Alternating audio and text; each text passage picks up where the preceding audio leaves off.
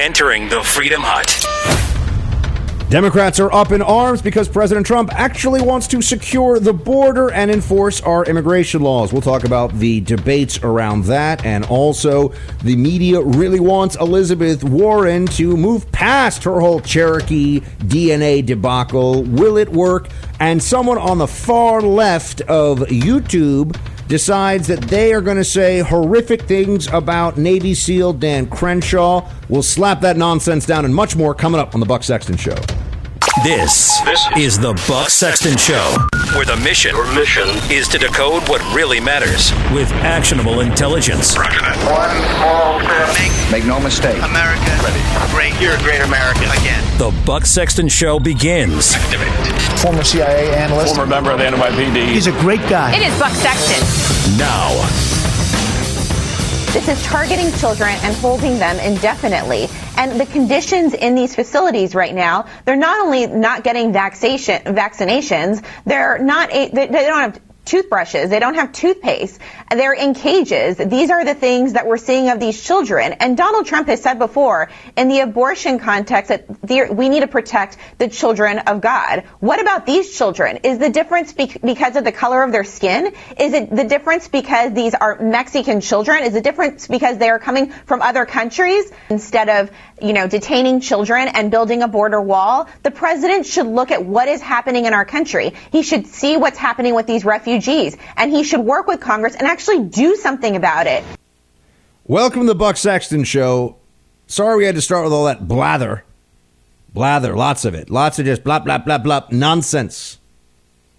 From the DNC communications director there. I cannot pronounce her name, and I will not try because it's going to be way off. But the DNC comms director there, with the usual hysterics.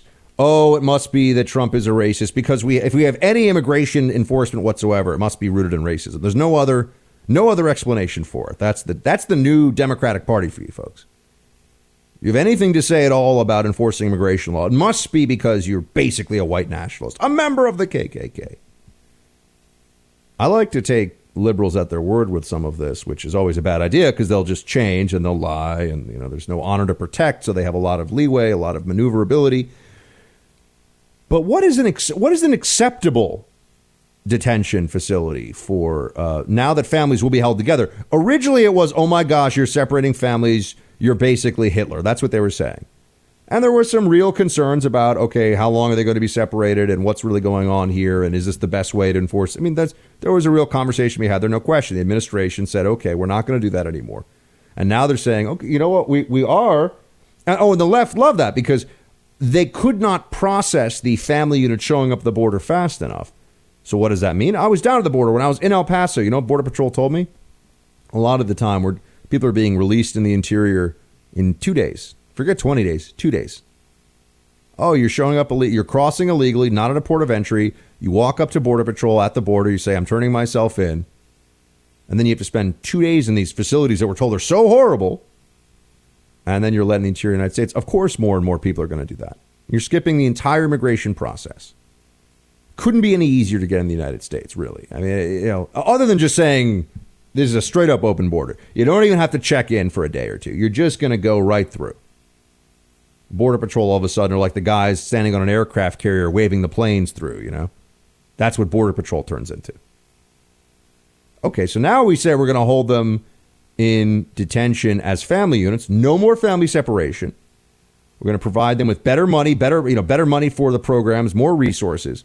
And so the complaints are, oh, they're in cages. And they're not being held in like animal cages. They're being held in fenced off areas. Because, one, they don't have the additional facilities because nobody was expecting hundreds of thousands of migrants to use children to exploit our immigration laws in these ways, which is what has happened. But what's acceptable? I've talked to Border Patrol. I've been down there. They say that people are bringing DVDs. They can watch movies. They have access to, to food, to medicine. They have, beds to sleep in. What is enough? I mean, does it have to be like a Holiday Inn for everybody? I mean, is it a 3-star hotel is now the baseline for what is acceptable for migrant detention for people who have broken U.S. law willingly, knowingly? exploited the generous spirit of the American people, gamed the system around asylum laws. We have asylum laws not for people that say, I can make more money in America and they've got some nice welfare benefits. We have asylum for people that if they don't have another country to go to, their home country is going to torture and execute them. That's why we have asylum laws. That's not what's happening here. And DNC chief also says that, claiming that this is rooted in racism because they're Mexican. A vast majority of these migrants, overwhelmingly, are from Central America. They're not Mexican. So that was a strange thing for her to say, but the facts don't matter to her. She's a DNC spokesperson. She's just there to tell you Trump is racist. Enforcing immigration law is racist. Even really having immigration laws must be racist, I suppose. That's what this has all come to. Now let's have a more sane version of events from Kevin McAleenan on what's really happening here with family separation. What is the purpose of this? How is it being done? Play 4. President Obama had separation. I'm the one that brought them together. This new rule will do even more to bring them together. It establishes very high standards of care for children in federal custody, first and foremost, and implements the 20-year-old settlement, but it also allows us to keep families through their immigration proceedings. That's what we're doing what the left said they wanted to be done here. The Trump administration is going to keep them together. No more family separation. But as we know, that's not enough. That never was going to be enough. Because the left likes the status quo on immigration as of 6 months ago. They like 100, 130, 140,000 illegals crossing in every month. It, one, is very clear evidence that Trump has not been able to secure the border. We could talk about whether that's his fault or not, but it's not secure. And two, it keeps going one of their favorite political recruitment programs, which is to bring in people who are obviously going to need state benefits and are going to be told disproportionately and are going to be told by one political party, oh, sure, you broke the law, but that's no problem. There's nothing wrong with that. In fact, it's just those big, mean Republicans that don't want to give you what you are owed by the American people. That's one of the narratives you hear, is that the reason there are all these problems in these Central American countries like Honduras and Guatemala and El Salvador, the reason these problems exist is because of America. So we owe them. I have to wonder, what country do we not owe anymore? You know, we're the bad guys in the leftist narrative of events. We're the bad guys with every country. I mean, really, North Korea is our fault. I'm sure actually there are leftists who argue that it is our fault, but a conversation for another time. And then also the discussion around birthright citizenship. This reminds me quite a bit of the Statue of Liberty, the Emma Lazarus poem. You say, well, hold on a second. The truth of immigration law was that there were many people who were turned away at Ellis Island. Can you imagine going a transatlantic trip and sorry, we can't let you into the country. Go back. That happened a lot. There was public charge laws in the books for as long as we've been enforcing immigration laws. And we're told that, oh, no, it's just the poem at the base of the Statue of Liberty. Now we're told birthright citizenship is settled, is constitutional law. This is the way it is. Okay, if the Second Amendment can be sliced and diced by liberals a million different ways to mean anything other than what it says, which is that you have the right to keep and bear arms, I think subject to the jurisdiction thereof is also a conversation we need to have, because here's the problem, folks. If you are in the country illegally, you are not subject to the jurisdiction thereof in the sense that you have gone around our acceptance of you on our territory from a legal perspective. And there already exist loopholes in this. If you are a foreign diplomat and you have a child in America, that person is not an American because you are subject to the jurisdiction of your home country as a diplomat here in America. That's the way it has been interpreted. The Supreme Court has never ruled on this, but there's a very clear effort in the media to make it seem like this is already done, this is already settled, nothing else to say. No, this has been the interpretation of federal law. But interpretation of federal law on a whole bunch of things changes with one Supreme Court decision. Changes very rapidly, very suddenly. any number of decisions, whether it's Obergefell or Roe v. Wade or you name it, momentous decisions where all of a sudden something becomes federal law or is no longer federal law. Birthright citizenship is something that the president should push on. The administration should take this to the Supreme Court, because I think that it would be a 5-4 decision, but I think we would find that the anchor baby reality is going to end. That was not what the founders had in mind. That is not what is supposed to happen. If you're a foreigner and you break U.S. law, you are not subject to the jurisdiction thereof for the purposes of citizenship. We have more coming up. Stay with me. I did have a shadow hearing on what happens in these facilities and what happens to the children. Clearly, they are harmed irreparably, and our country should not be imposing this kind of cruelty on children. But I think that the Trump administration people sit around every single day thinking up new ways to be cruel to these migrants. That's what they do. And tomorrow they'll probably come up with something else. That's Senator Hirono from Hawaii, whom I do think we have to be fair. We have to give credit where it is due. I think she is the dumbest single person in the United States Congress, that's quite a feat. But I do believe she's the dumbest. But here, when she says that the Trump administration is trying to come up with it, this is what she said, trying to come up, sit around, quote, every single day, think up new ways to be cruel to migrants. This is now what the Democrat argument has become. Your big, mean meanies when it comes to illegal immigration. Why are you so mean? Why don't you care about the children? Many of you will remember from the early days of the Buck Sexton Show, I've always told you one of my Team Buck maxims is always be skeptical when politicians tell you that it's to fight the terrorists or it's to save the children. That doesn't mean it never is true. It just means always be skeptical. And for a Democratic Party that clearly has problems defending very, very, very small children, i.e. in the womb, this all of a sudden this newfound deep and abiding and continuous concern over illegal alien children, you have to wonder, what is this really about? And it is a distraction. It's a distraction because if people found out, if they had to, Democrats were forced to tell us what they really want at the southern border, what they really believe in, they would not be able to even think about beating Trump the next election. If you had Democrats come forward and just say what we know to be true, but what they pretend is not true on immigration, which is that they do not think illegal aliens are any problem or burden on the country whatsoever. They do not think that sovereignty and the U.S.'s ability to determine who comes into this country and who doesn't is necessary and important. They disagree with the enforcement of immigration laws in any way at any time that involve punishment and deterrence. These are all true. These are not really disputable facts anymore. These are all real things that we see that are happening.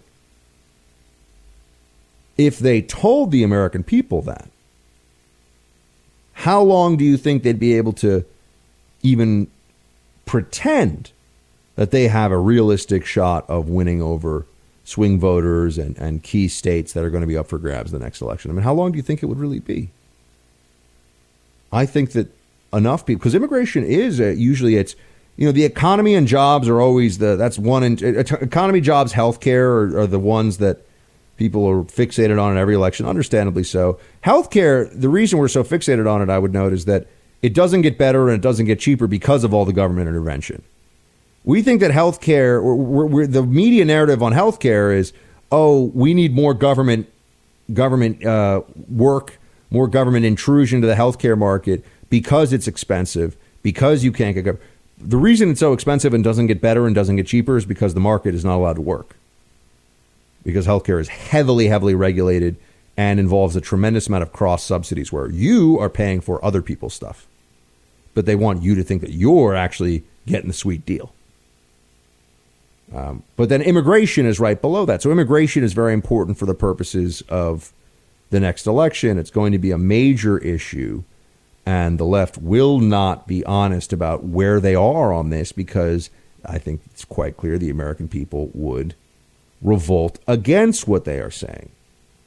In fact, even the Obama administration would be considered unacceptable, racist, and xenophobic to the present Democratic administration. The big problem this week has been over the Flores consent decree. One federal judge decades ago deciding, hey, you can't hold them more than 20 days.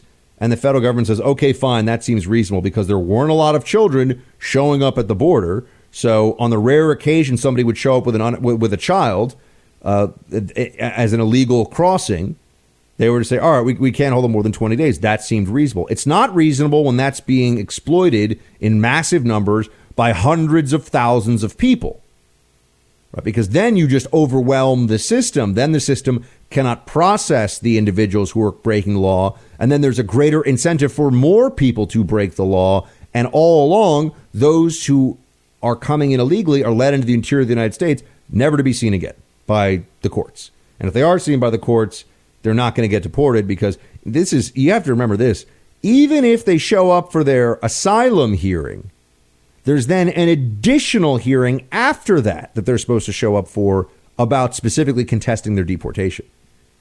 So even if you show up to the asylum hearing, you're not going to get deported if you get turned down under the current system. So the fact that you've had as many people skipping the first hearing just goes to show they were never thinking about getting asylum. They just want to come into the country.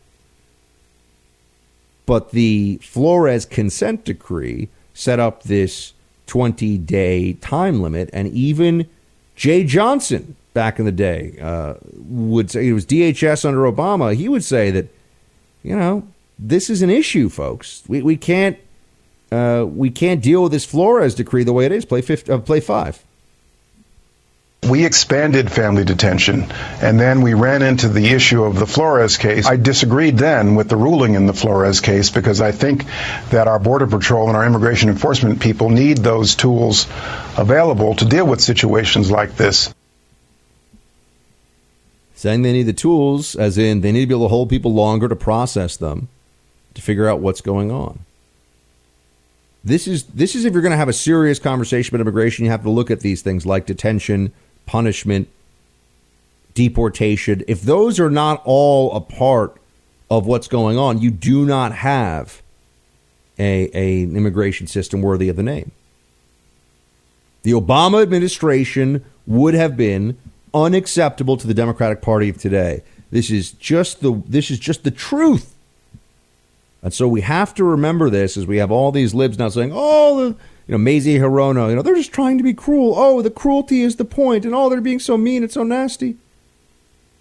Okay. Enforcing the law always involves people being disappointed and upset.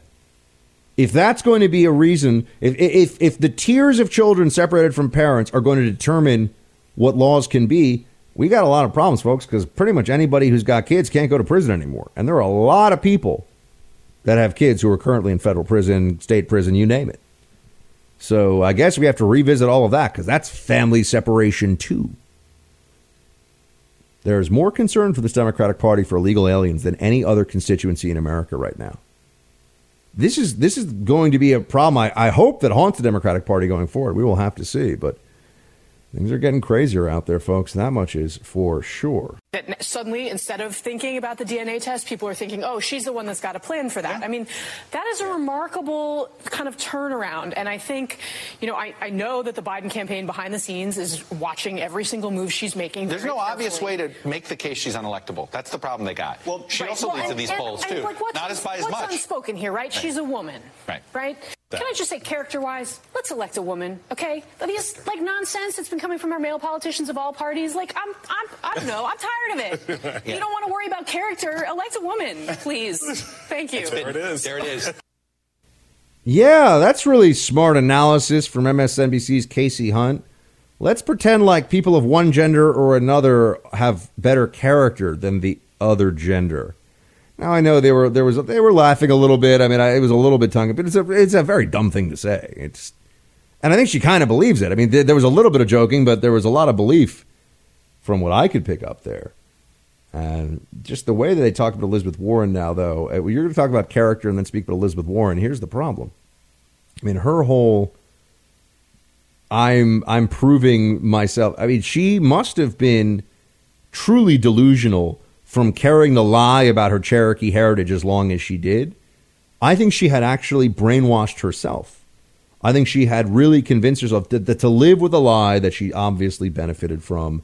I've spoken to people who were at Harvard Law School when she was teaching there, and she would say, as a Cherokee from, Oklahoma, like that, she would throw it out there all the time, and it was part of her identity. It was part of her appeal. I'm sure it was helpful in her getting hired. I'm sure it was helpful in any tenure decisions, but she likes to pretend otherwise. But to live with such a massive lie as long as she did, you might start to say, you know what? Maybe I am a Cherokee. Maybe I do. I think that's where she was, because there's no way to explain otherwise the bizarre, and I'll never forget it because I called it out as bizarre, and that CNN was, breaking news. Elizabeth Warren proves her heritage. It's like, proves it. She did the opposite of prove it, you idiots. And then CNN's head of PR came after me on Twitter. And I said, yeah, buddy, good luck trying to convince people who have a brain that CNN is not left-wing propaganda now. Good, or has been for a long time. Good luck with that. That's a fun game to play. You weren't even watching our coverage, he said. Yeah, I was actually. I was watching your coverage. It was pathetic. So desperate to try to make this problem go away for Elizabeth Warren. But she's still in it because you're allowed to lie about this stuff. You're allowed. Remember, Obama was allowed to have launched his political campaign in the living room of a known domestic terrorist, Bill Ayers. That was considered okay. That wasn't disqualifying. No big deal. Whatever. Go to church and hear from a guy in church who says, GD America and chickens come home to roost with 9/11, and that was no big deal. Don't make anything seem like it's no big deal. And then they turn around and say, oh my gosh, how can you not be more upset about the Trump tweets?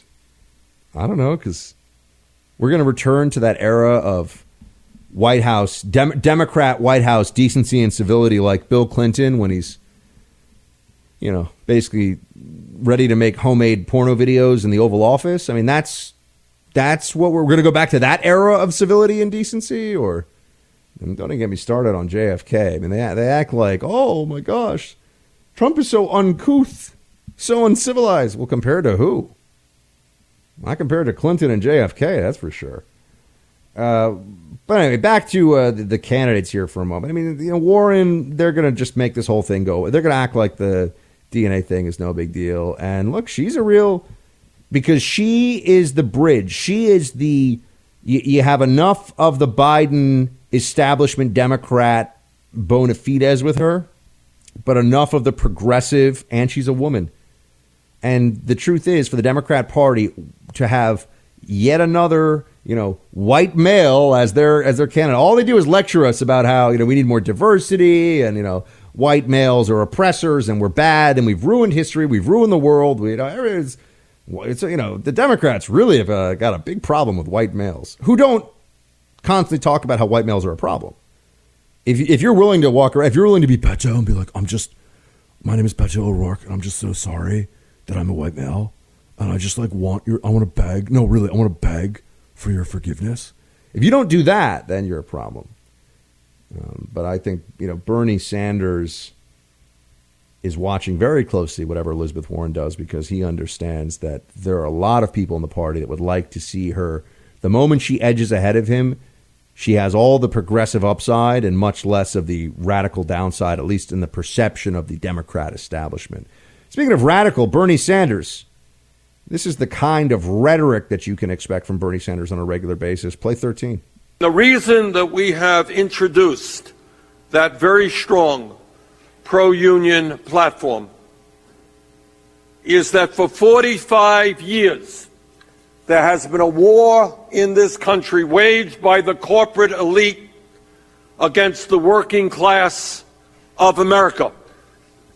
And the truth of the matter, not talked about in Congress, not talked about in the media, is that as a result of that war against the working class by the corporate elite, what we have seen is the decimation of working families all across this country, while the wealthiest people and largest corporations have done phenomenally well. A war against the working class. This could also be called class warfare that Bernie Sanders is offering up. It's class warfare. That's right. the elites that's stealing from you, stealing from everybody. It's a war on the working class. Someone might want to ask Bernie Sanders at some point, does he have any thoughts on the dissolution of the family, the sky high, not just divorce rate, but more to the point, father absenteeism and what that has done to working class families across the country, and particularly in certain communities? So is that something that Bernie Sanders will ever address? I think not. No, much easier to create this phantom menace of the evil corporations that are just destroying workers all over the country. Meanwhile, the Democrats also tell us that there are all these jobs that we won't do, that we need illegal aliens to come in and do because we're too high and mighty for those jobs. Remember the jobs Americans won't do? Which is it? I wish the Democrats could get on the same page about this. So at least then we'd know what their position is. But their position is whatever it has to be to win elections. That's all they care about. So, team, I got a trivia question I want to start this segment off with. And it's a question that I know you all know the answer to, but I like the rhetorical style here of starting with a question. Who is the first president in the history of the United States to run for office as a proponent of what is now referred to as marriage equality, what was formerly referred to as gay marriage? Who's the first? If you said Obama, wrong. Definitely wasn't Clinton. He was trying to win power at the time, so he was all about the Defense of Marriage Act. But you know the answer is Donald Trump. Donald Trump is the first president in the history of the United States to run as somebody who is in favor of. Now, the Republican Party platform has not changed yet to what marriage equality, to same-sex marriage, which I think is the most specific term for it, same-sex marriage, because marriage equality is kind of vague. But we know that Trump is the first one, and yet we hear all the time that Trump is a threat to the LGBTQ community, and that Trump gets almost no credit from most of the LGBTQ community. But we have to come up with a better description than that acronym. It is just unwieldy. It's just unwieldy. I'm not, and they've added, the Q is a new one, right? But they've added letters to it. We're going to have more letters. And at some point, an acronym that's just random letters is too much of it, and it becomes unwieldy. I think we're already there. So we need to come up with something else, some other description for the community. Just an idea. Something that's handier, easier to use. But the left just skips over all that. And they have, again, a narrative. They're very invested in it, that Trump is somehow anti-LGBT. And there was recently a bit of a dust up because the log cabin Republicans came out in support of Trump's reelection. And you can tell that libs hate this because they really think that the only people who vote for Trump or who should vote for Trump are white racists. That is a liberal, widespread liberal belief. The only people who it makes sense for them to vote for Trump are white racists. Anybody else, they think it's just insane that you would vote for Trump, right? That's their honest. Never mind that you had millions of Latinos vote for Trump last election. You had about 10%, I think it was, of the black community. Maybe it was more like 7% vote for Trump in the last election. I mean, but when you're talking about 60 million voters, that's a lot of people, actually. I mean, people anyway. I actually don't know offhand, that I should check it out, what percentage of the LGBT community voted for Trump. I don't know what it is. But I do know that he's the first president to have ever been running for office. Obama was a traditional marriage guy. They just let that pass.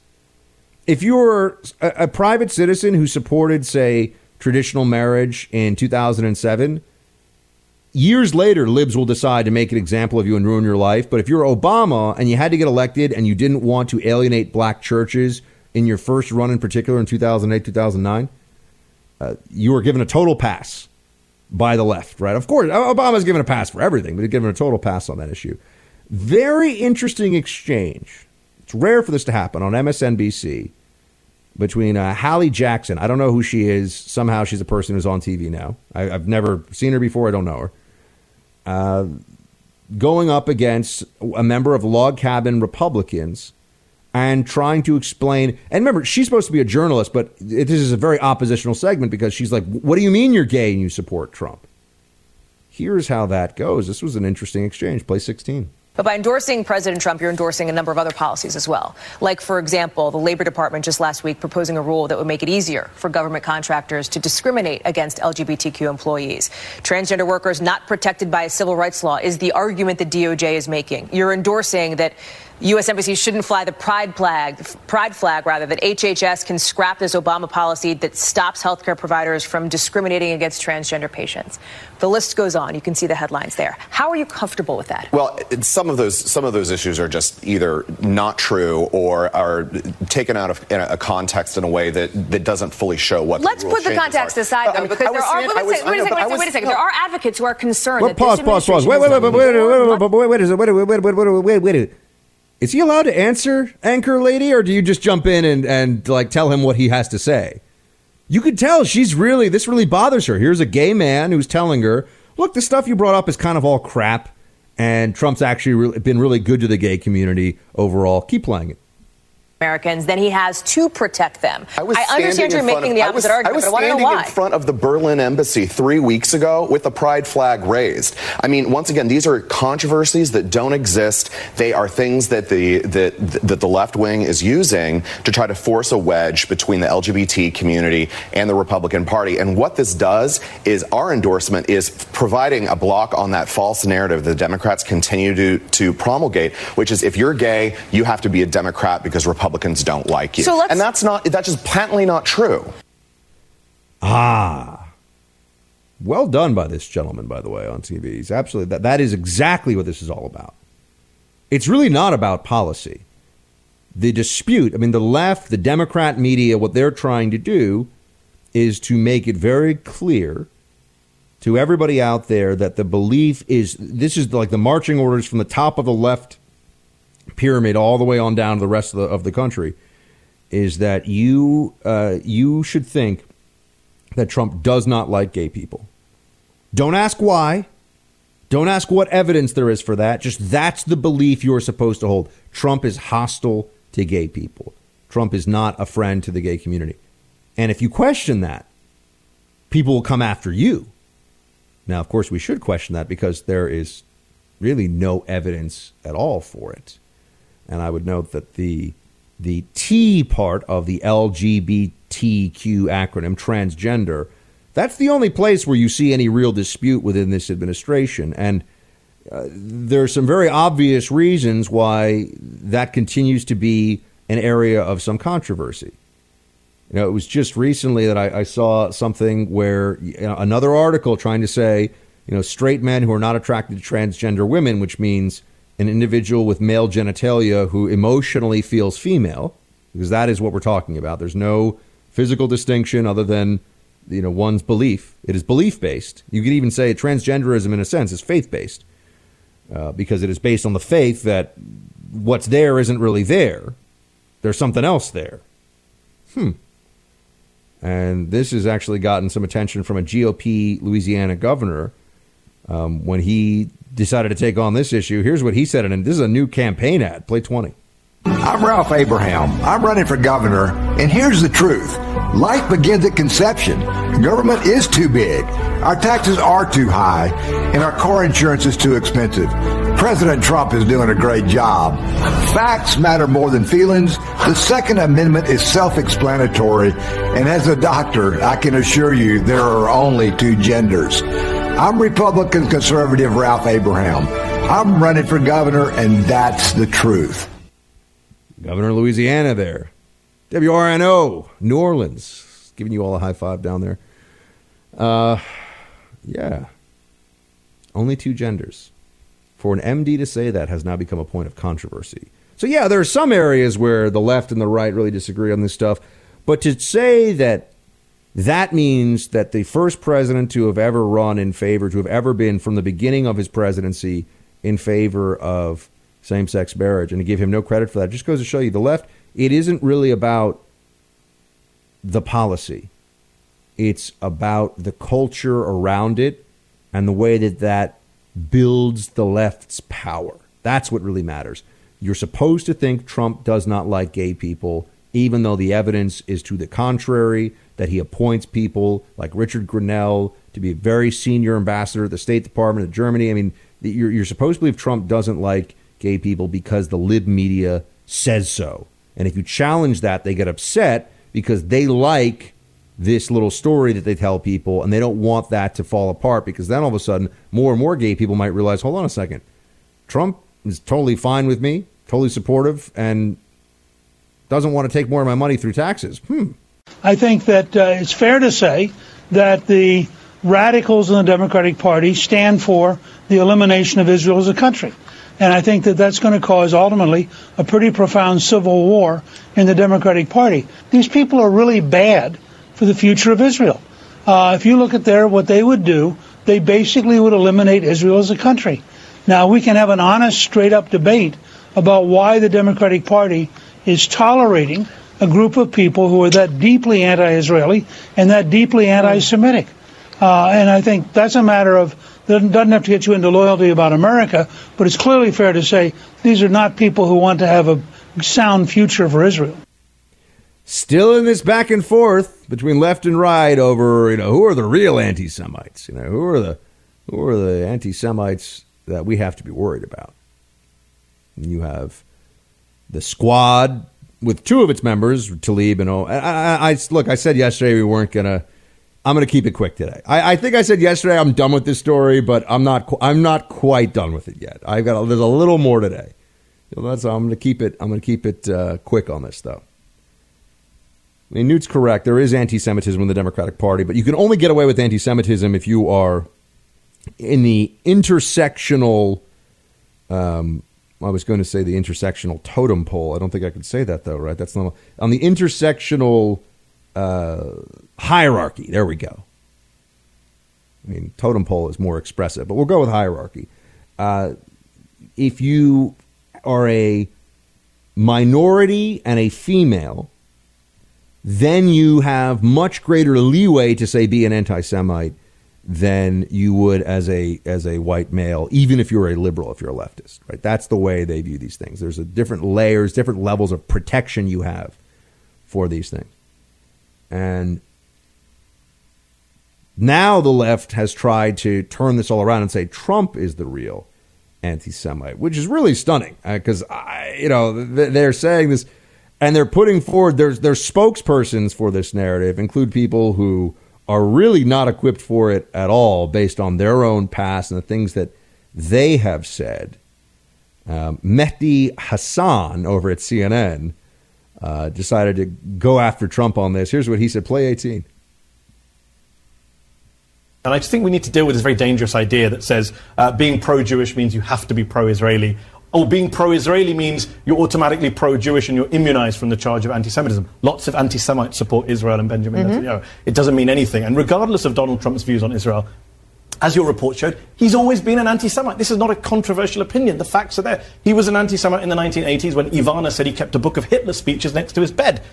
He was an anti-Semite in the 90s when his casino manager said he only wanted short guys in yarmulkes counting his money. He was an anti-Semite in 2013 when he shamed Jon Stewart on Twitter for having a Jewish birth name. And of course in 2015 when he said to Republican Jewish donors, you won't vote for me because I don't want your money. And then we see the presidency, neo-Nazis at Charlottesville, very fine people. It goes on and on and on. I don't know how much more evidence we need that he's an anti-Semite, and it's amazing that not a single Republican today has called him out for it. Nice try, Mehdi, who is a Hamas apologist, by the way. If we're CNN, you got to do a little more due diligence, folks. Before you put a guy forward who is very and has not a single harsh word to say about Mifta, the pro-terror organization that Tlaib and Omar wanted to go visit, he doesn't have a bad word to say about that group. Doesn't have a bad word to say about Palestinian suicide bombers and the culture and the society around them that still openly celebrates it, gives money to the families. I mean, that's, you got to remember, a suicide bomber in Palestine isn't somebody that everyone tries to forget about. It's a martyr. It's a hero. Somebody the family's given money, supported. There's an apparatus around it to support it. But I grew up in New York City. I knew of the Trumps. I knew the Trumps a little bit growing up. I knew of the Trumps for a very, very my whole life, really. Nobody thinks Donald Trump is an anti-Semite. Okay, I'm like, this is just like, get over yourselves, libs. I know you hate it. You absolutely hate it when somebody does to you what you're so used to doing to them, which is pull out an ism, whether it's anti-Semitism, racism, sexism. Xenophobia is not an ism, but you know what I mean. White nationalism. And they hate being called anti-Semitic or that anti-Semitism charges are leveled against them. So they're just desperate. Even Biden is desperate this way. Here's Biden. Play on 19. Look what he did with American Jews and the Jewish community. Come on, man. That's like a dog whistle. Loyalty. Come on. And so, folks, it's got to stop. And I think we can stop it. It's got to stop. Come on, man. Where's Biden? When is Biden getting all folksy? I mean, come on, man. Biden? Like, what? No serious person really thinks that Donald Trump is an anti-Semite. Donald Trump, whose daughter converted to Orthodox Judaism, whose son-in-laws, whose grandchildren are Jewish by one of his own kids. No serious person thinks Donald Trump's an anti-Semite, but this is how desperate they are. No, I'm not the thing. You're the thing. This is what Democrats have been reduced to in this whole process. At least they've moved on. I mean, they can't defend, at least not with any seriousness, they can't defend Omar and Tlaib. So at least they've figured that much out. So that part of it, I think, is perhaps progress. But yeah.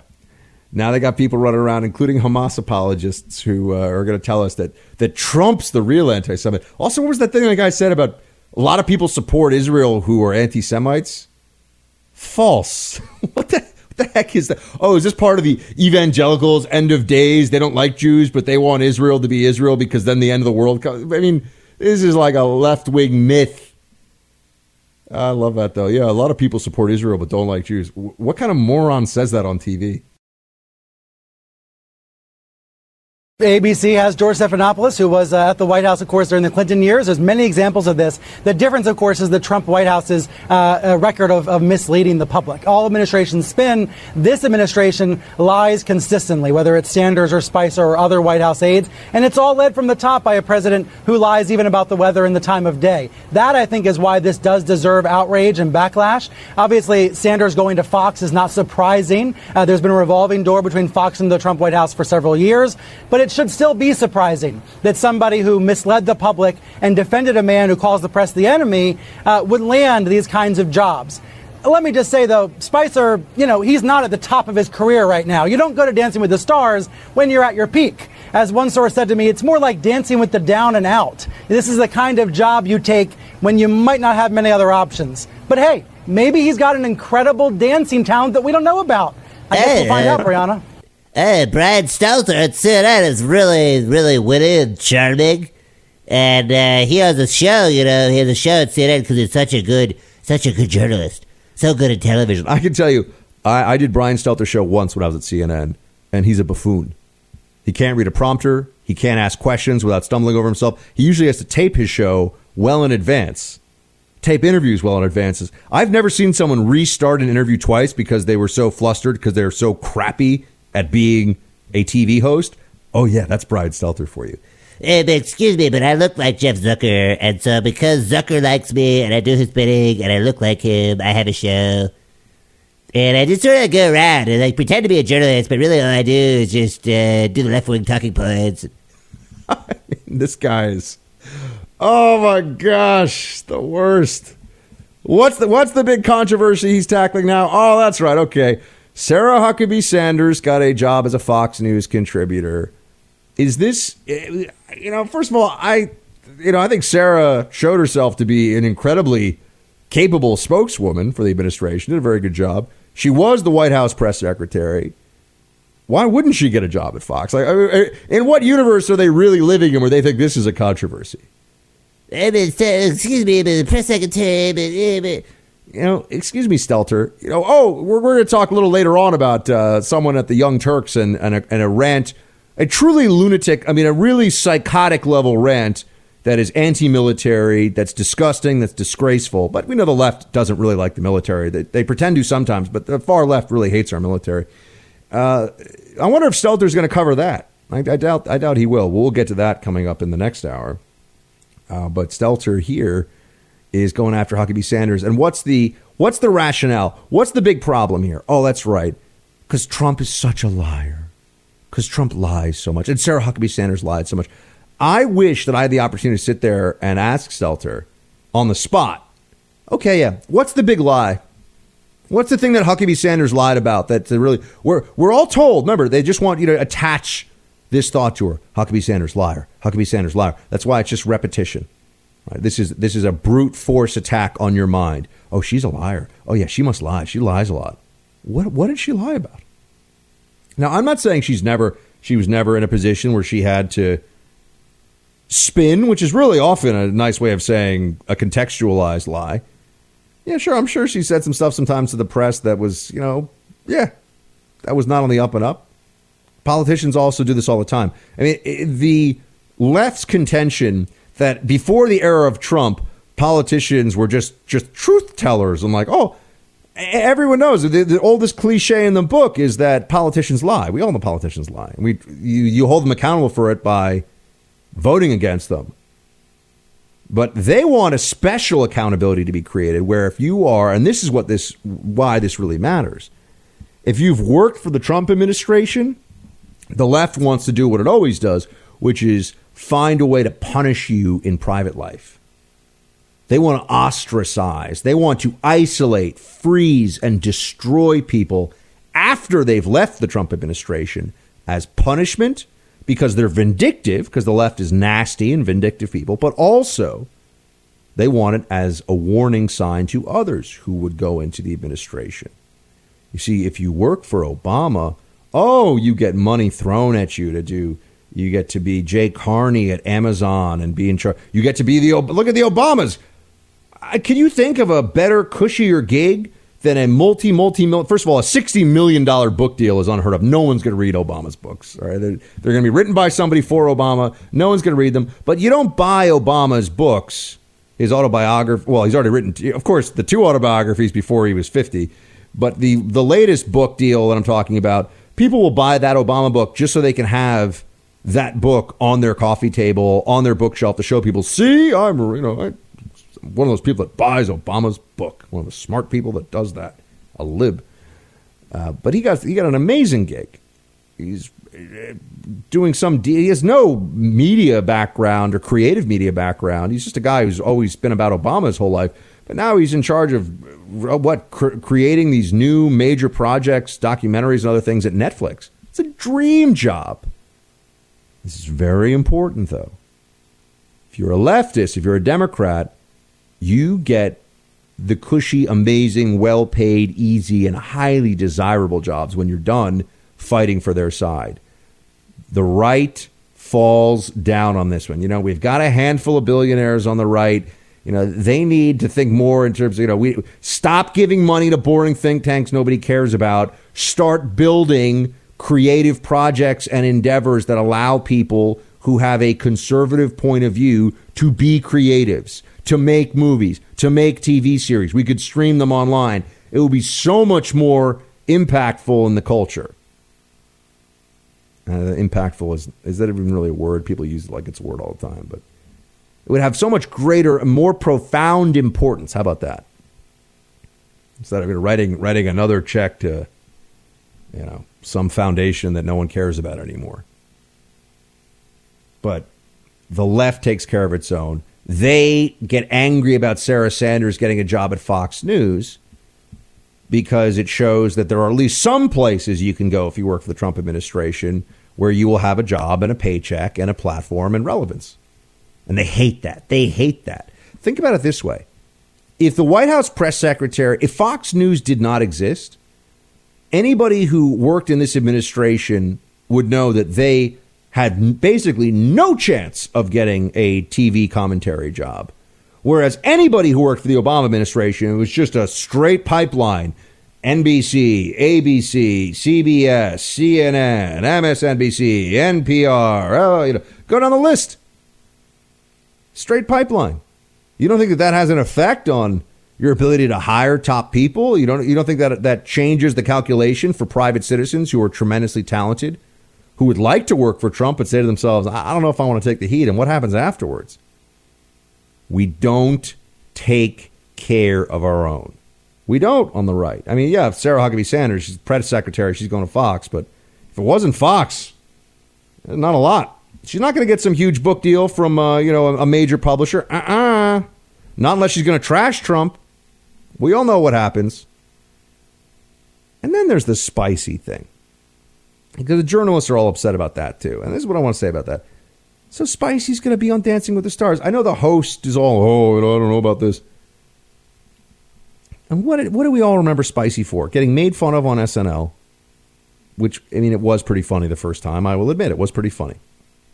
Getting made fun of on SNL and then coming out a little bit crazy-eyed and saying that the crowd at the inauguration was the biggest crowd ever, period. Like, that's what people really remember.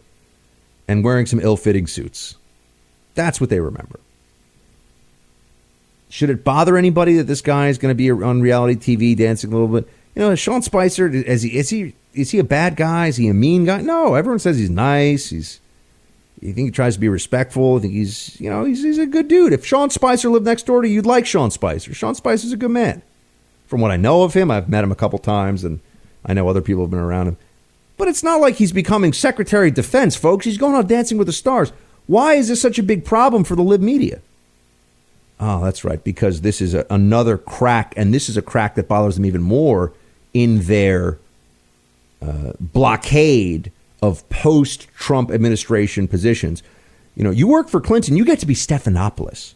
You get to be a smug little jerk who makes $100 million in a business that is shrinking all the time and that has no real vision for the future. This whole, I'm a news anchor on the nightly news, this is, or whatever it is, on the morning thing, GMA. The point is, this guy's a $100 million man based on what?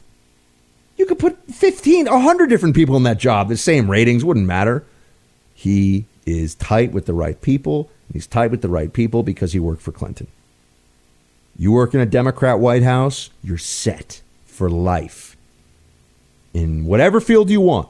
Whatever. You can sit on the boards of companies. You're set. You work for a Republican, especially Trump. Really, Trump is the one that bothers them the most. They want you to be frozen out in private life. They don't want you to get jobs. They don't want you in the boards of companies. They don't want you in creative endeavors. They don't want you in the culture. And Dancing with the Stars, as much as I've never even seen the show, so let's be honest, they view that as a slap in the face because libs like to control entertainment in Hollywood. And they like to know that that's their thing. That's a possession the left maintains, and they can keep out big, bad, mean Trump people, even if it's a little not mean Trump person like Spicer. Let Spicy do a little bit of dancing. Let Spicy do the cha-cha. I don't think he's going to last that long. But Stelter's really up in arms because, Spicy lied and he normalized lying and it's really bad. I mean, look, I will say this. The fact that Brian Stelter could have a cable news show that he hosts, it's good news for all of us because it means that anything is possible, folks. I still could play in the NFL. I'm getting a little old, but, if not Spicy, if Stelter, they kind of remind me of each other. If Stelter can have a show, any of us can. We'll be right back. Welcome back to the Buck Sexton Show. I just want to know, is it safe? Are we allowed to engage with anti-gun activist David Hogg's ideas? Are we allowed to now? Is it going to be a problem if I say that he's a sanctimonious punk who doesn't know anything, and the fact that he doesn't just put out ideas but also wants to be an activist that hurts people's careers, hurts their ability to support their families, fights dirty, essentially. Says, oh, I'm a victim. You can't disagree with me, and then goes after people. That's what he does. This is the game. This is what the left does all the time. It's one of their favorite tactics. God bless her. Ann Coulter was the one who really laid this. I can't remember which book it was. She laid this out in one of her books, though, which I have read.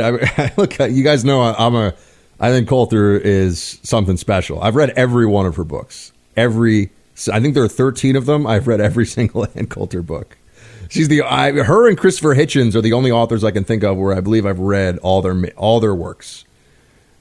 So there you go. I know some of you are like, Buck, really? What about Orwell? What about Shakespeare? What about the Bible? And I'm like, well, I read that stuff too, but I've read some other books. But David Hogg was on Anderson Cooper's show, which we have to remember is not really a news show, right? It's just a boring opinion show. That's what CNN specializes in. They say it's a news show, but it's really a boring opinion show. And he's on there with David Hogg, who's getting all this attention still. I'll never forget when Hogg went on the Rachel Maddow show, and she acted like, "Oh, I'm like getting butterflies in my stomach from just being so excited that you're here." Like she did this whole, it's amazing that this what a big celebrity. I'm like, yeah, I think Rachel Maddow's probably dealt with bigger celebrities. She's probably having tea with Oprah this weekend. But Hogg was on TV, and you can tell the anti-gun activists are angry right now. And they are anti-gun activists. Let's say this is not about common sense, gun control. No, they're looking to just shut down as much of the Second Amendment as they can as fast as they can. They want to do bans. They want to do forced turn-in, forced buyback. It's just confiscation with compensation. That's all that is. They want to do those kinds of things. But they say it's about common sense, gun reform, all this stuff. Okay. Let's just keep in mind they're particularly upset right now because what I've said about I've heard some of them now in the last 24 hours after I said it here in the show. They've caught on too to Trump understanding that he just has to ride out the emotionally charged, oh my gosh, part of the news cycle when all the media knows that they're going to get on the same sheet of music. They're going to try to push for more gun control. And they are very upset because Trump now will say to them, okay, let's have a conversation. And he just keeps saying that. And then he goes, yeah, no, but I don't think these ideas are all that good. At least that's what I see right now.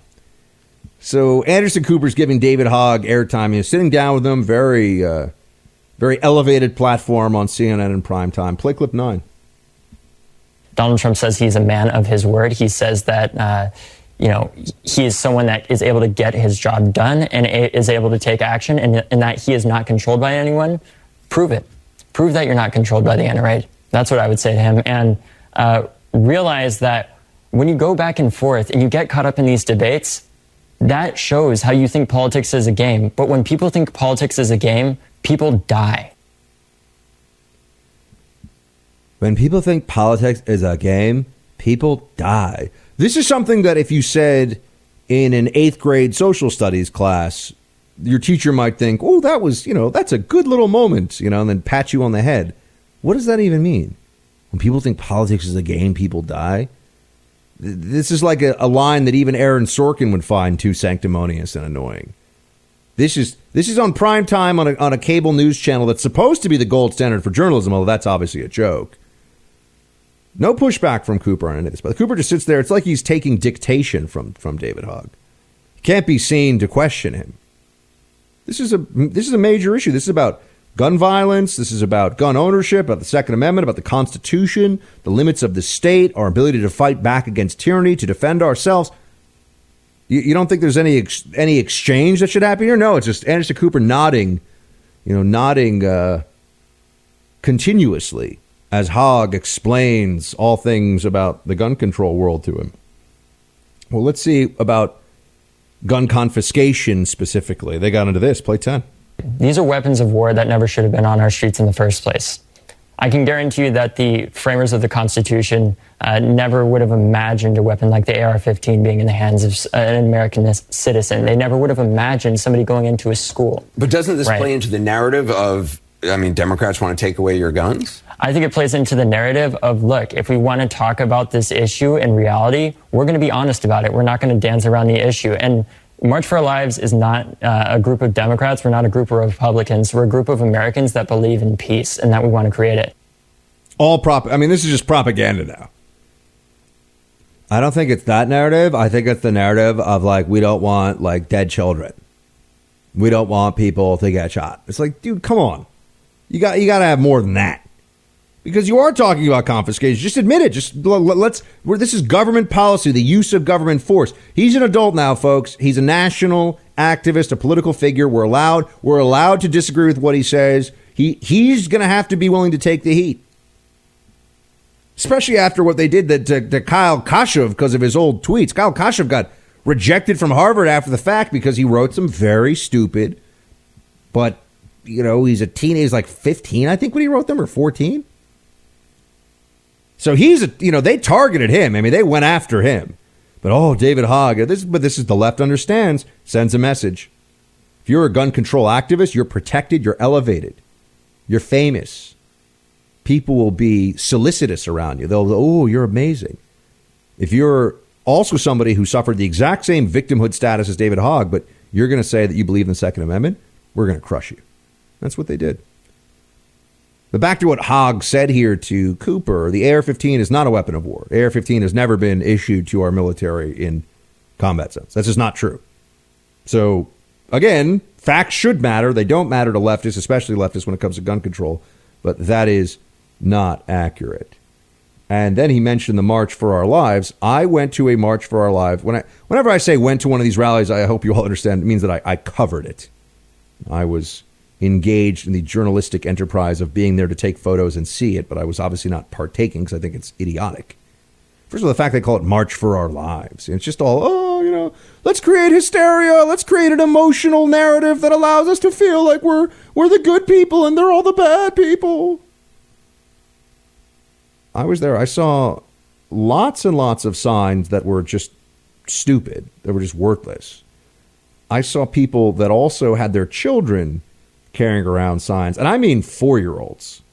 They dress their 4-year-olds up as political props. Now, their parents, they're allowed to do this, they're kids, but I think it's weird.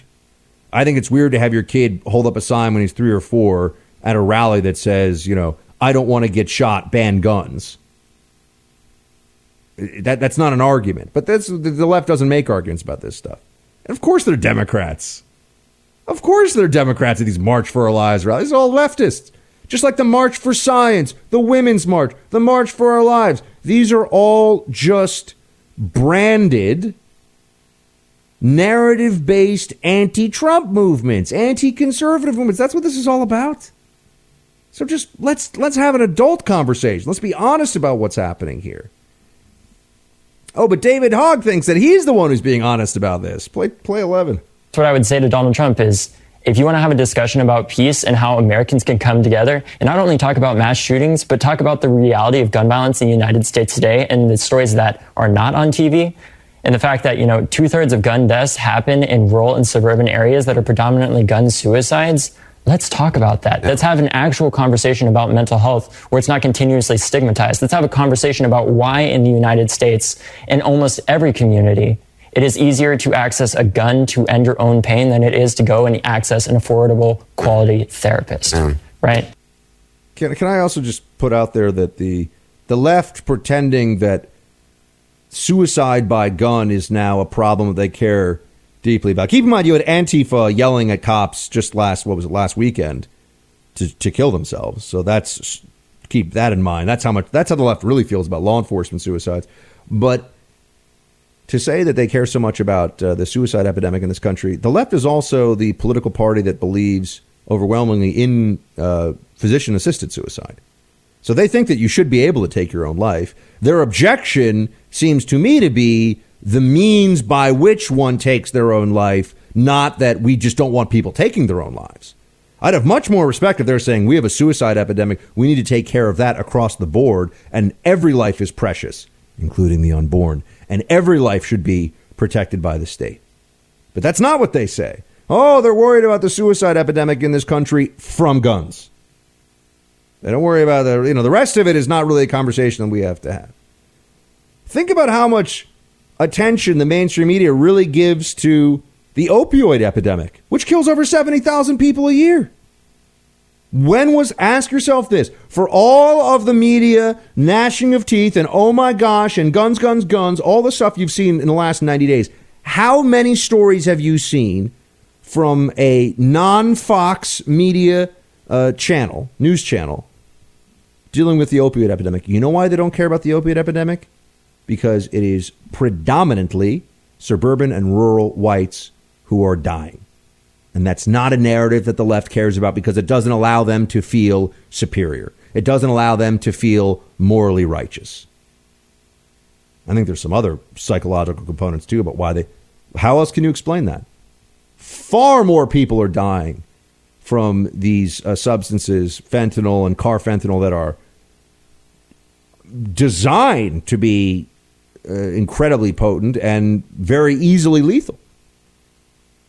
But that's not a story. And they also don't want to talk about how much of that stuff is coming from the cartels across our porous border, by the way, while our border is being used to buy baby formula. And, we're being told that we're essentially Nazis because we're not giving illegal aliens, flu vaccine the second they show up. I mean, flu vaccine doesn't even work most of the time. And I couldn't even get it last year. I went to like 20 different places. They were all out of it. But, we don't give it to illegals at the border. We're bad people. Meanwhile, we got the fentanyl and the carfentanil. It's coming up from our southern border. That's where it's coming up from the cartels. But, we don't get to hear about that. That's not an important story. Better to be lectured by David Hogg with an assist from Anderson Cooper about guns. Neither of them know a damn thing about guns, really. But their audience, guns. You know what the CNN audience is really all about when it comes. And I used to work at CNN, as you know. You know what the CNN audience is all about when it comes to guns?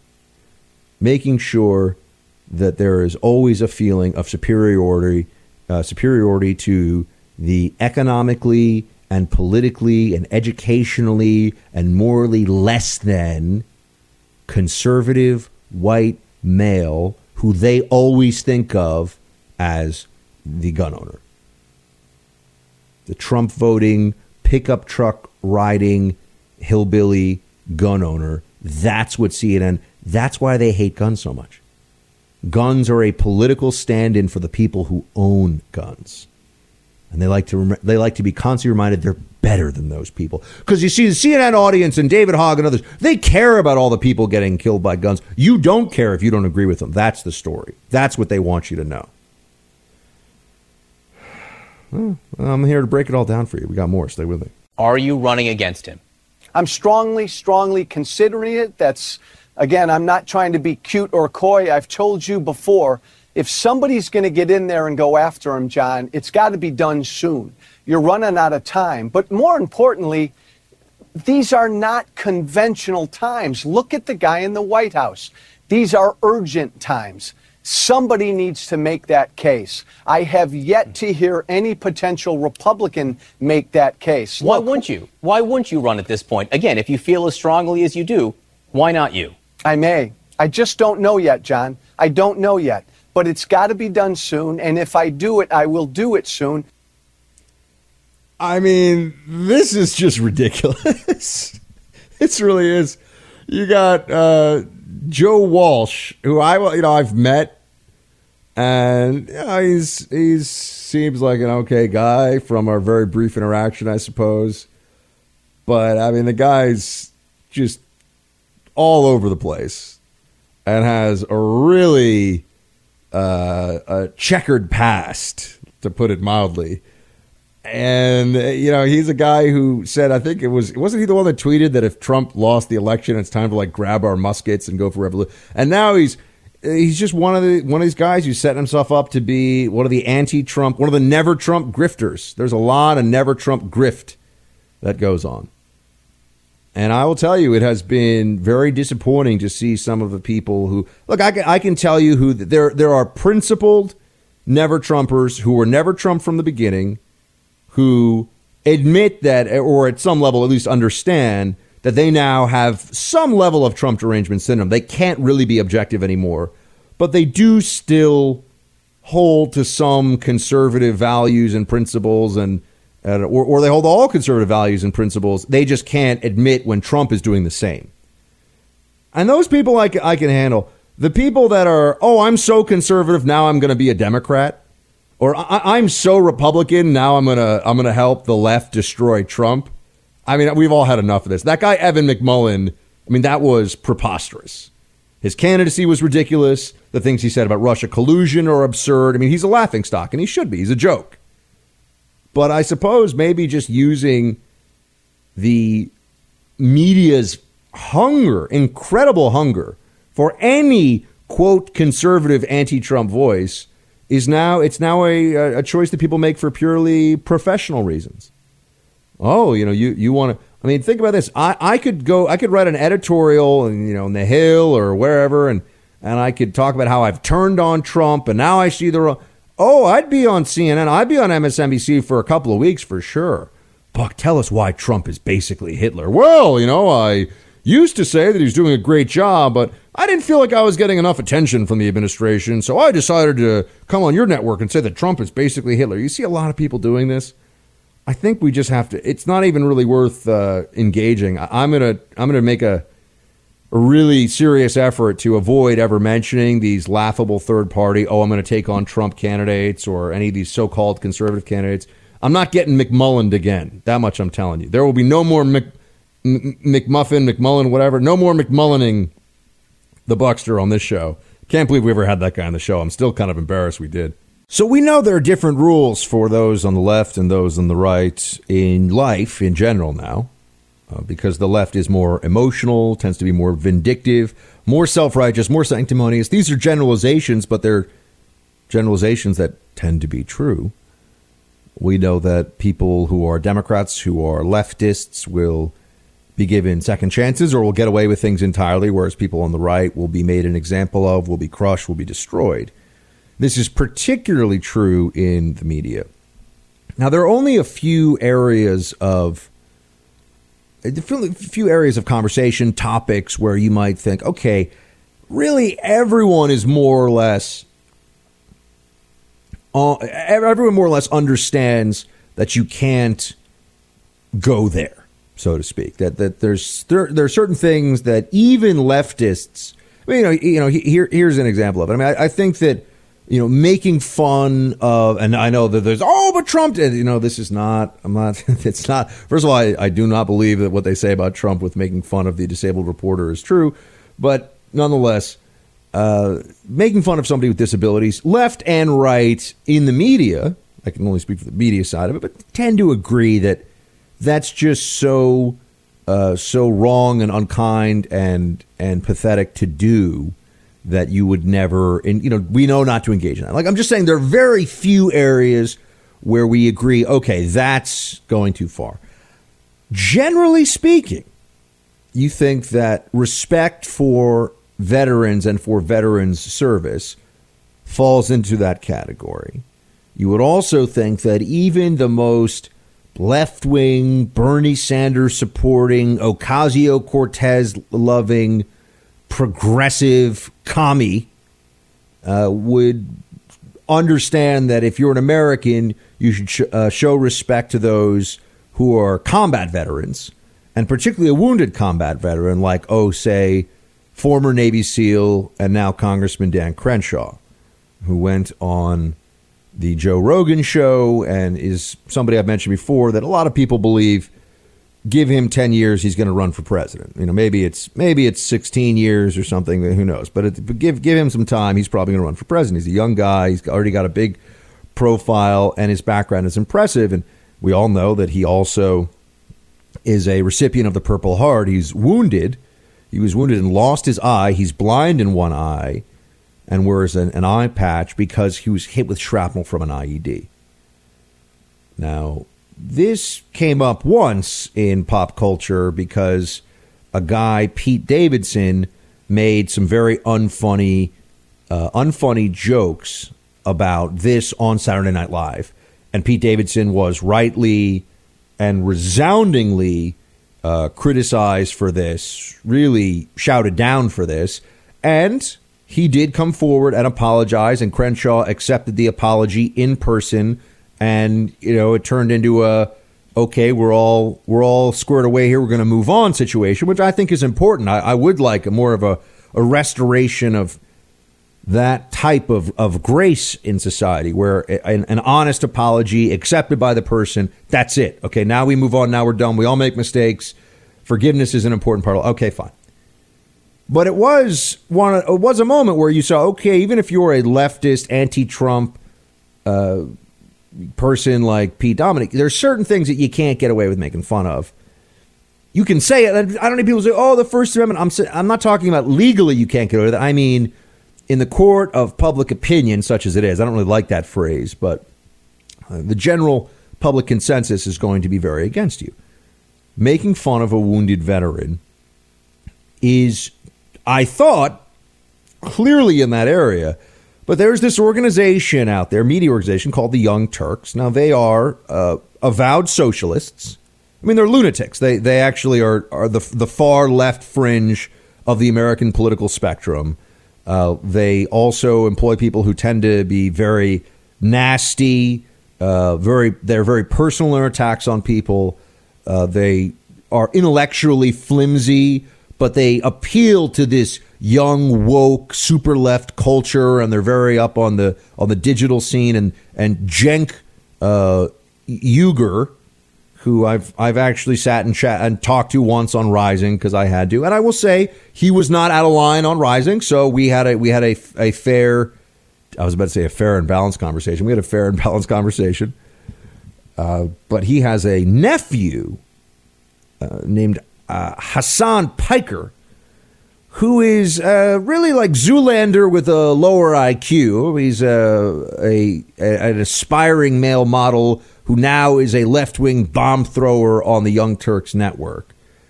And he went off on what is...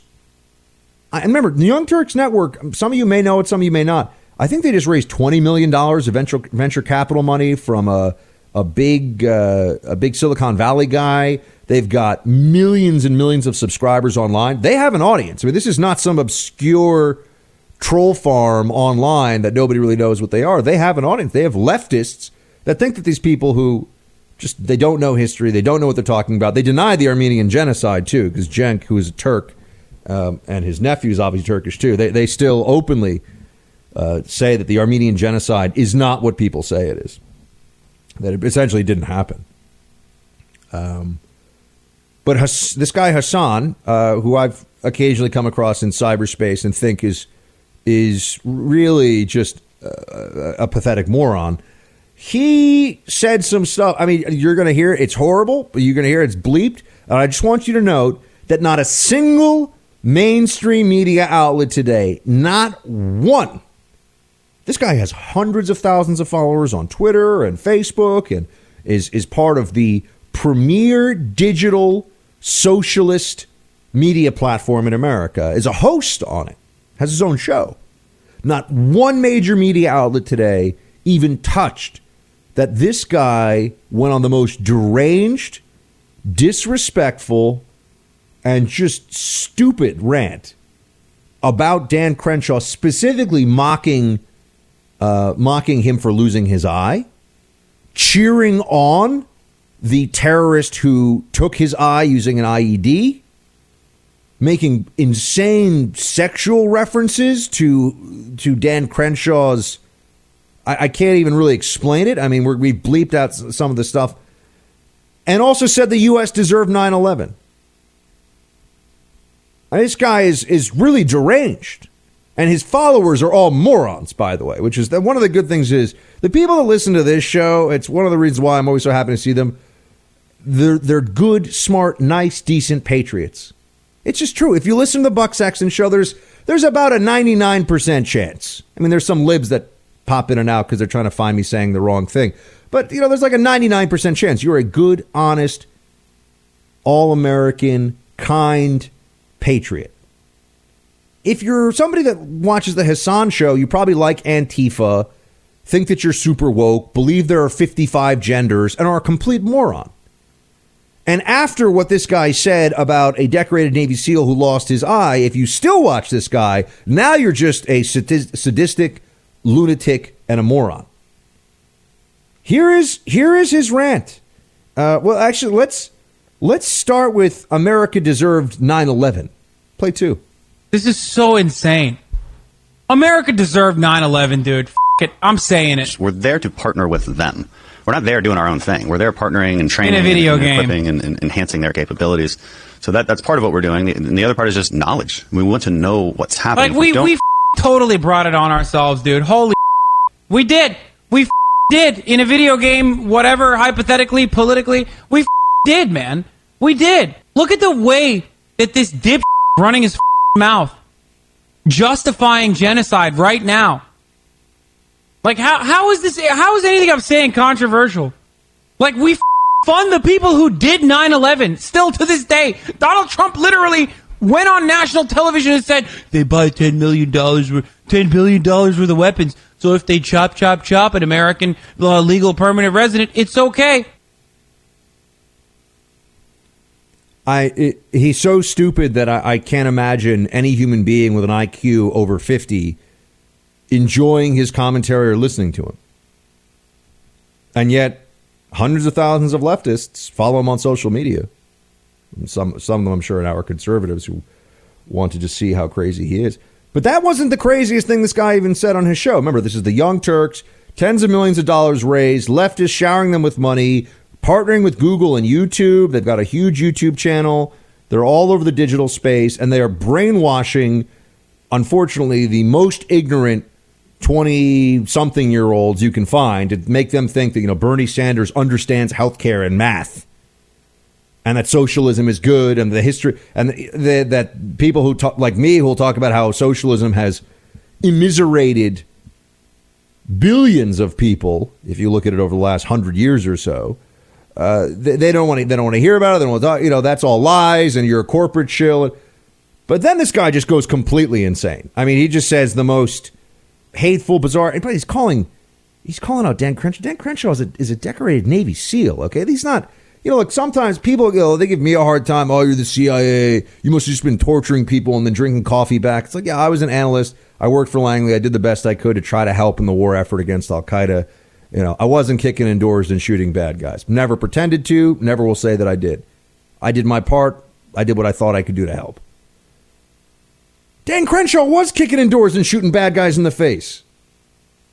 This guy was out there on the battlefield, decorated Navy SEAL. And this little punk is talking this kind of smack about him? I mean, I would be, if a conservative friend of mine went off on Dan Crenshaw, which would never happen, right? Because we know that leftists pretend to support the military, but they don't.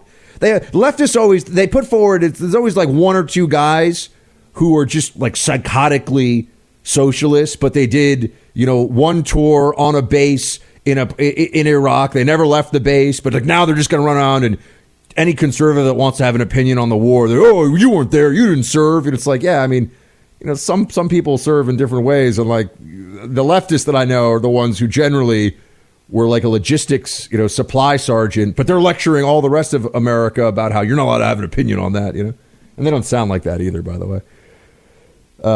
But this guy's calling out a Navy SEAL, and then he goes on this rant, and you need to hear this just so you understand what a complete moron this guy is, and also his followers, who are disgusting. Play clip 3. Soft power is the exact same as hard power. Soft power, embassies, diplomacy, exact same thing as military bases. I can't do this. This guy has the understanding of foreign policy of like a 12-year-old. What the is wrong with this dude? Didn't he go to war and like literally lose his eye because some mujahideen, a brave soldier, his eye hole with their? Isn't that how he lost his dumbass eye? Because he got his eye hole by a brave soldier? Didn't he learn that there's a difference between like military bases and diplomacy? That guy is referring to a Taliban or Al Qaeda terrorist as a brave soldier, cheering him on for grievously wounding one of our Navy SEALs on the battlefield, and then making bizarre sexual references to his eye socket. This person is a lunatic. This person should be outside the bounds of acceptable discourse. Cenk Uygur, who's his uncle, by the way, so there's a family connection here. That's why this guy has this job in the first place. Total moron. This is the other side. So I want you to remember, any day when you're listening to a conservative, and hopefully it's me, but, if you're listening to some other conservatives too, and people say, how could you listen to that person? Think about who's on our team. Think about the people that you like, whether it's on radio or TV, you like Sean or Rush or or Glenn or Ben Shapiro or Crowder or Guy Benson or Ben Domenech or all these different people we have on the show, guest friends, some of those are hosts. Those are all good people. None of them in a million years would ever speak about a wounded Navy SEAL in this way, or any member of the United States military, or any human being for that matter, in this way. It's not just that this Piker fellow at the Young Turks is a disgrace and also an idiot. And what does he know about foreign policy? This guy went to like some, I'm not even going to get in. I'm not even going to get into it. Okay, it's getting me a little too fired up. Guy knows nothing. He knows nothing about anything. He spends most of his time taking selfies.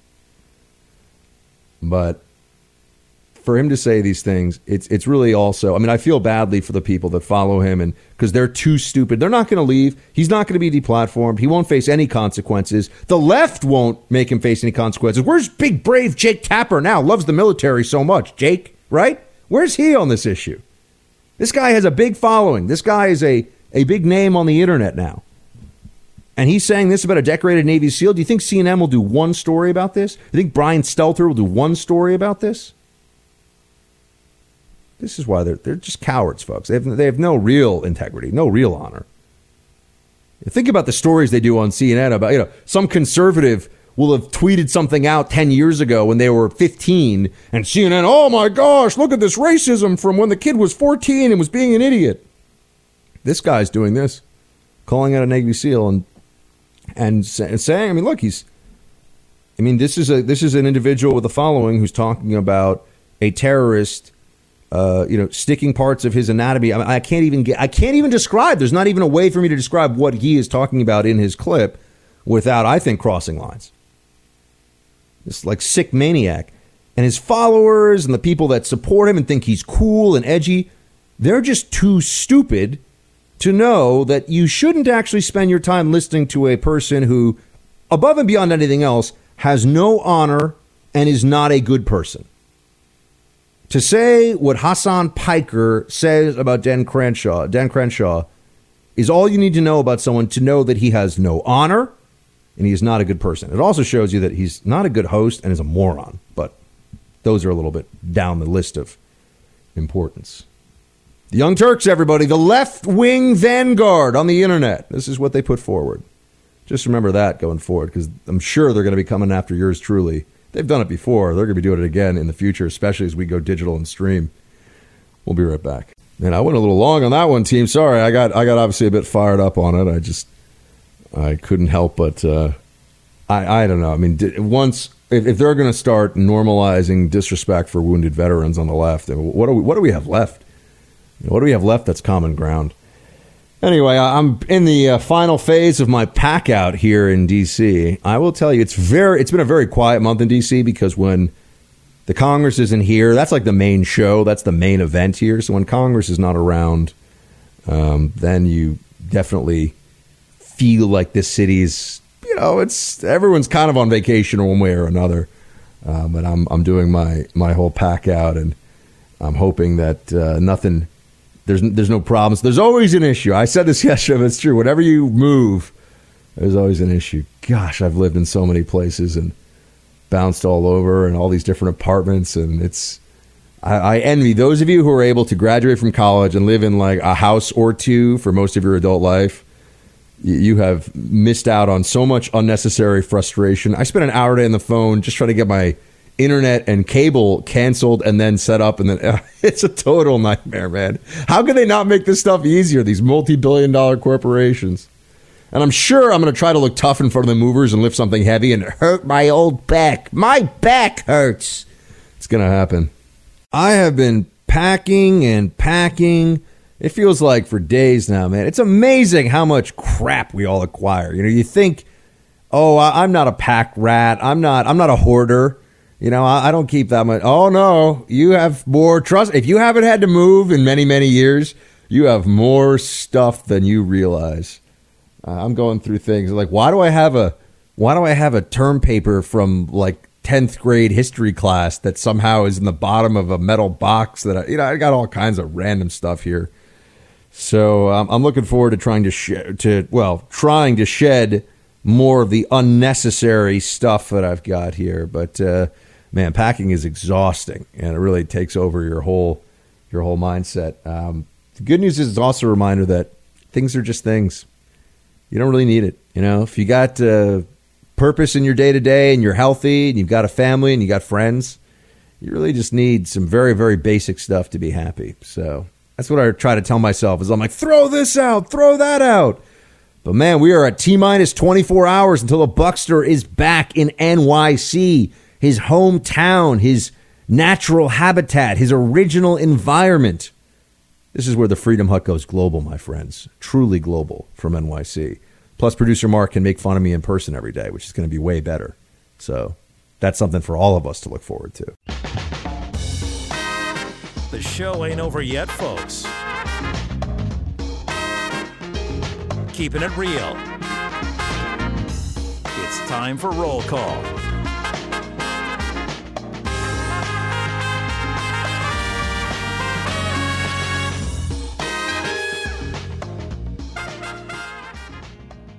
Last show from the DC, from the swamp, for at least a while. I don't know when I'll be back down here. I'm sure I'll have to come back down here at some point. Maybe to save the Republic. I don't know. NBD. We'll have to see. See how things go. That's what I know. Woman. All right, here we go. Get me off this crazy thing called love. Tim writes, hey, Buck, I've been a huge fan going back all the way to the Saturdays on the Blaze. I even chose to listen to you rather than Rush when you went to weekdays. My question to you, what do you think will happen in 2024 after Trump finishes his second term? God willing, the Dems will go completely crazy. How do we ever get our country back to normal again? P.S. I'm a vet of the Beirut bombing back in '83. Any chance of a deep dive on that attack? Love the podcast. Thank you so much, Tim, and thank you for your service. I think we did do at one point a pretty in-depth show on the bombing of the Marine barracks in Beirut a while ago. I don't remember. It was for the anniversary. I just don't remember what year we did it. But I think I will probably try to work that back into at least into a discussion in the rotation here. And yes, indeed. Thank you so much for writing in. Oh, what do we do about Democrats being insane? That's always an interesting question. I don't think I have a readily apparent answer for you. I think that they are already so crazy that I couldn't begin to explain what the next level of craziness will look like if Trump wins 4 more years. Remember that there's definitely a sense that Trump, they've always thought was going to go away prematurely. They've been told, they've been conditioned to think that he wouldn't even finish out his first 4 years, never mind going for 4 more years beyond that. As for what do I think will happen with them, who knows? They'll come up with another reason. I can tell you this, if Trump wins the next election, they will come up with a reason why it is illegitimate. They will say that there was either voter suppression, or the narrative will not be that Trump won fair and square no matter what he does. The narrative will not be that he won fair and square. They will claim that somehow Trump cheated. Chris, right? Hold on a sec. Buck, love the show. Chris, love of the show. I, for one, really enjoyed this spectacle of Trump canceling his Denmark visit. There are way too many third and fourth tier countries that think it's acceptable and proper to trash America and Trump. You never hear our diplomats use the disrespectful language other countries use towards us. This has been going on for a long time. It's just more pronounced under Trump. Trump is right. A no thank you would have been appropriate. These same countries fall over themselves to avoid any hint of disrespect for Muslim countries or scary actors like Russia and China. It's like a teen who figured out he can mouth off to his parents, but is sweet to strangers. Enough. If we have to get a bit nasty now to get some respect, it's better than letting this fester. See how Germany ignores calls to pay their dues for NATO? Asking politely for the last 20 years accomplished nothing. Failure to get more forceful just encouraged more bad behavior. They call Trump crass and vulgar, but act like jackasses themselves.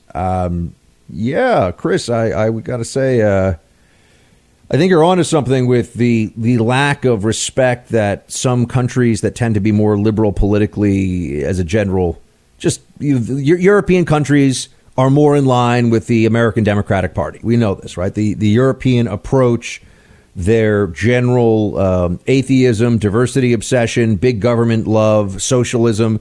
There's much more. Not everyone in Europe, by the way, falls into those categories, of course.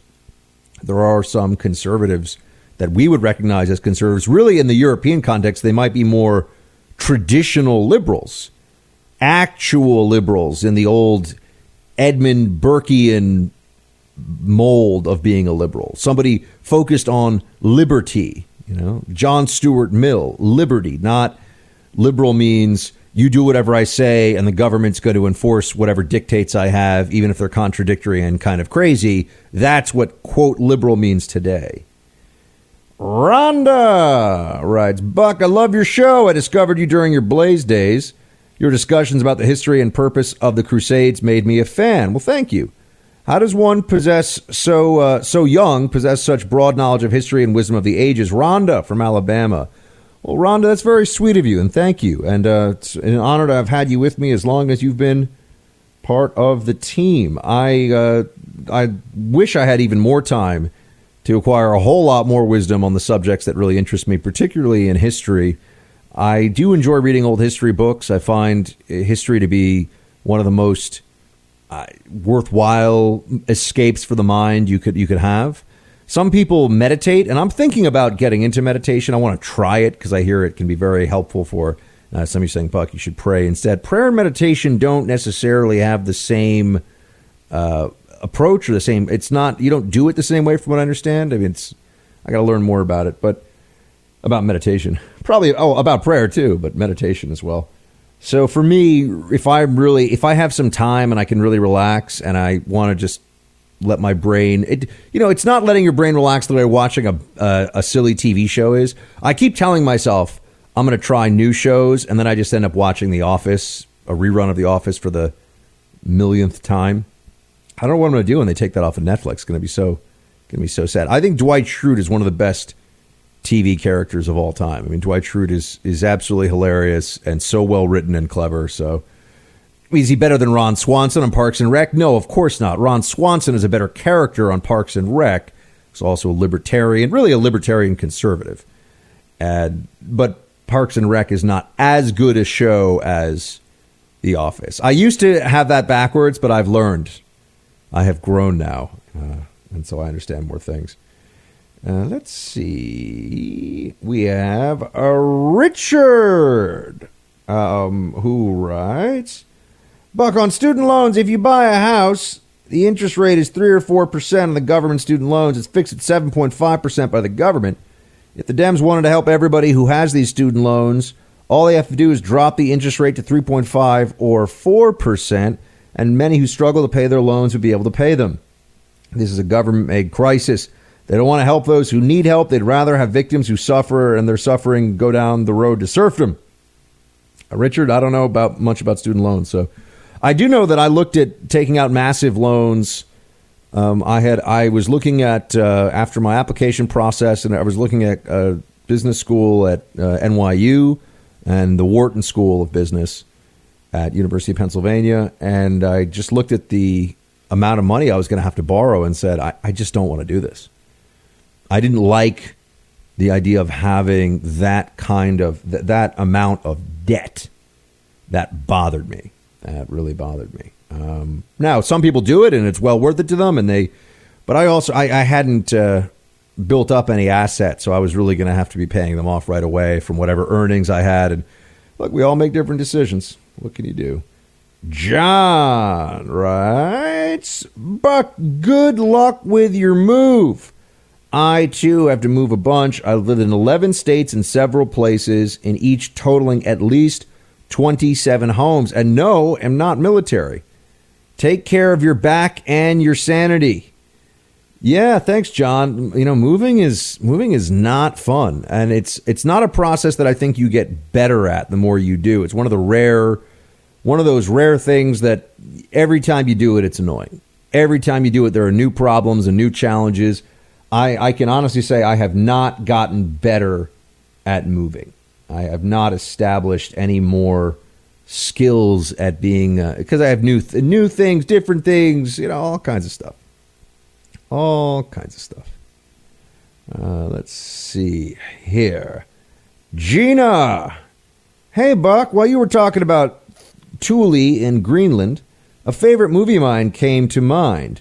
Private Benjamin had our heroine faced with being restationed as a penalty for calling out sexual abuse. The commanding officer, wanting her as far away as possible, declared Greenland. Her response, Greenland? What, penguins? LOL, loved it. She ended up in Europe. Brilliant. Shields high. Buck. I don't know. Thank you, Jeannie. I don't know what we're talking about here. I don't know what. Oh, is Private Benjamin the movie? Is that a movie? Producer Mark, you ever heard of this? I don't know. Sounds familiar, but I haven't seen it. It sounds like it might be one. I don't know. Pablo. Hey, Buck. I know this will never happen, but I have an idea for gun control. Uh-oh, here we go. I say incorporate the education system with gun safety courses. Start in late elementary school, 5th or 6th grade, with gun safety rules on paper. As the children get older, have them introduce different types of guns. I believe this would give children more respect for weapons. On a totally different subject, watch the Netflix movie The Package. It's not going to win any awards, but it is ludicrously hilarious. Okay. First of all, thank you for the recommendation. I will check that out. And as for gun safety courses, I do wish that there were some different offerings in school. I think it would have been really worthwhile. I've talked to you before about how I think a personal finance class, people should learn this. I mean, we should be taught in school what we should be doing with money at an early age, what compound interest is, what we should be taught wealth creation. I'm just going to say it. That doesn't mean you're rich necessarily. It just means you have an understanding of how to leverage whatever assets you acquire for maximum financial security. I mean, to increase your own personal prosperity. I mean, I knew people that were working for the government, for example, and starting in their early 20s, they'd go overseas, they'd bank all their money, and then they came back. And I remember I spoke to a guy who was a contractor for the government overseas. He was like in his late 20s. And he told me that, he had put away 6 figures after taxes over the course of his first year being overseas. He was investing in things, investing in property. And I was like, I was 25 or 26. I said, really? You're investing? I had no idea. So people should learn these things at an early age and understand. And also then they can make better choices about what matters to you. What kind of lifestyle do you need to have be happy? If somebody offered me the ability to do a job that I love, but just have enough money that I could pay my bills and be happy, that's perhaps more valuable to me than trying to chase the golden ring of being a really wealthy person. But you want to have an understanding of what those different paths are and how you would pursue them and not just fall into things and try to figure it out. Let's see what we got here. Friends is Aries. Hit the deck. It's Aries. Friends is a better show. I've heard a lot of women say that, but you're the first and only allegedly straight dude to say it. That's not. Hey, not that there's anything wrong with either way, but whatever. Friends is a better show. I'm just gonna say it. It's just a more entertaining show that has stood the test of time more. Yeah, I knew that was gonna happen. Jake and Kelsey. Buck, love your show. Been listening since just after OSS. I tell everyone who listens you're the smartest guy on radio. Oh, that's so kind, Jake and Kelsey. Thank you.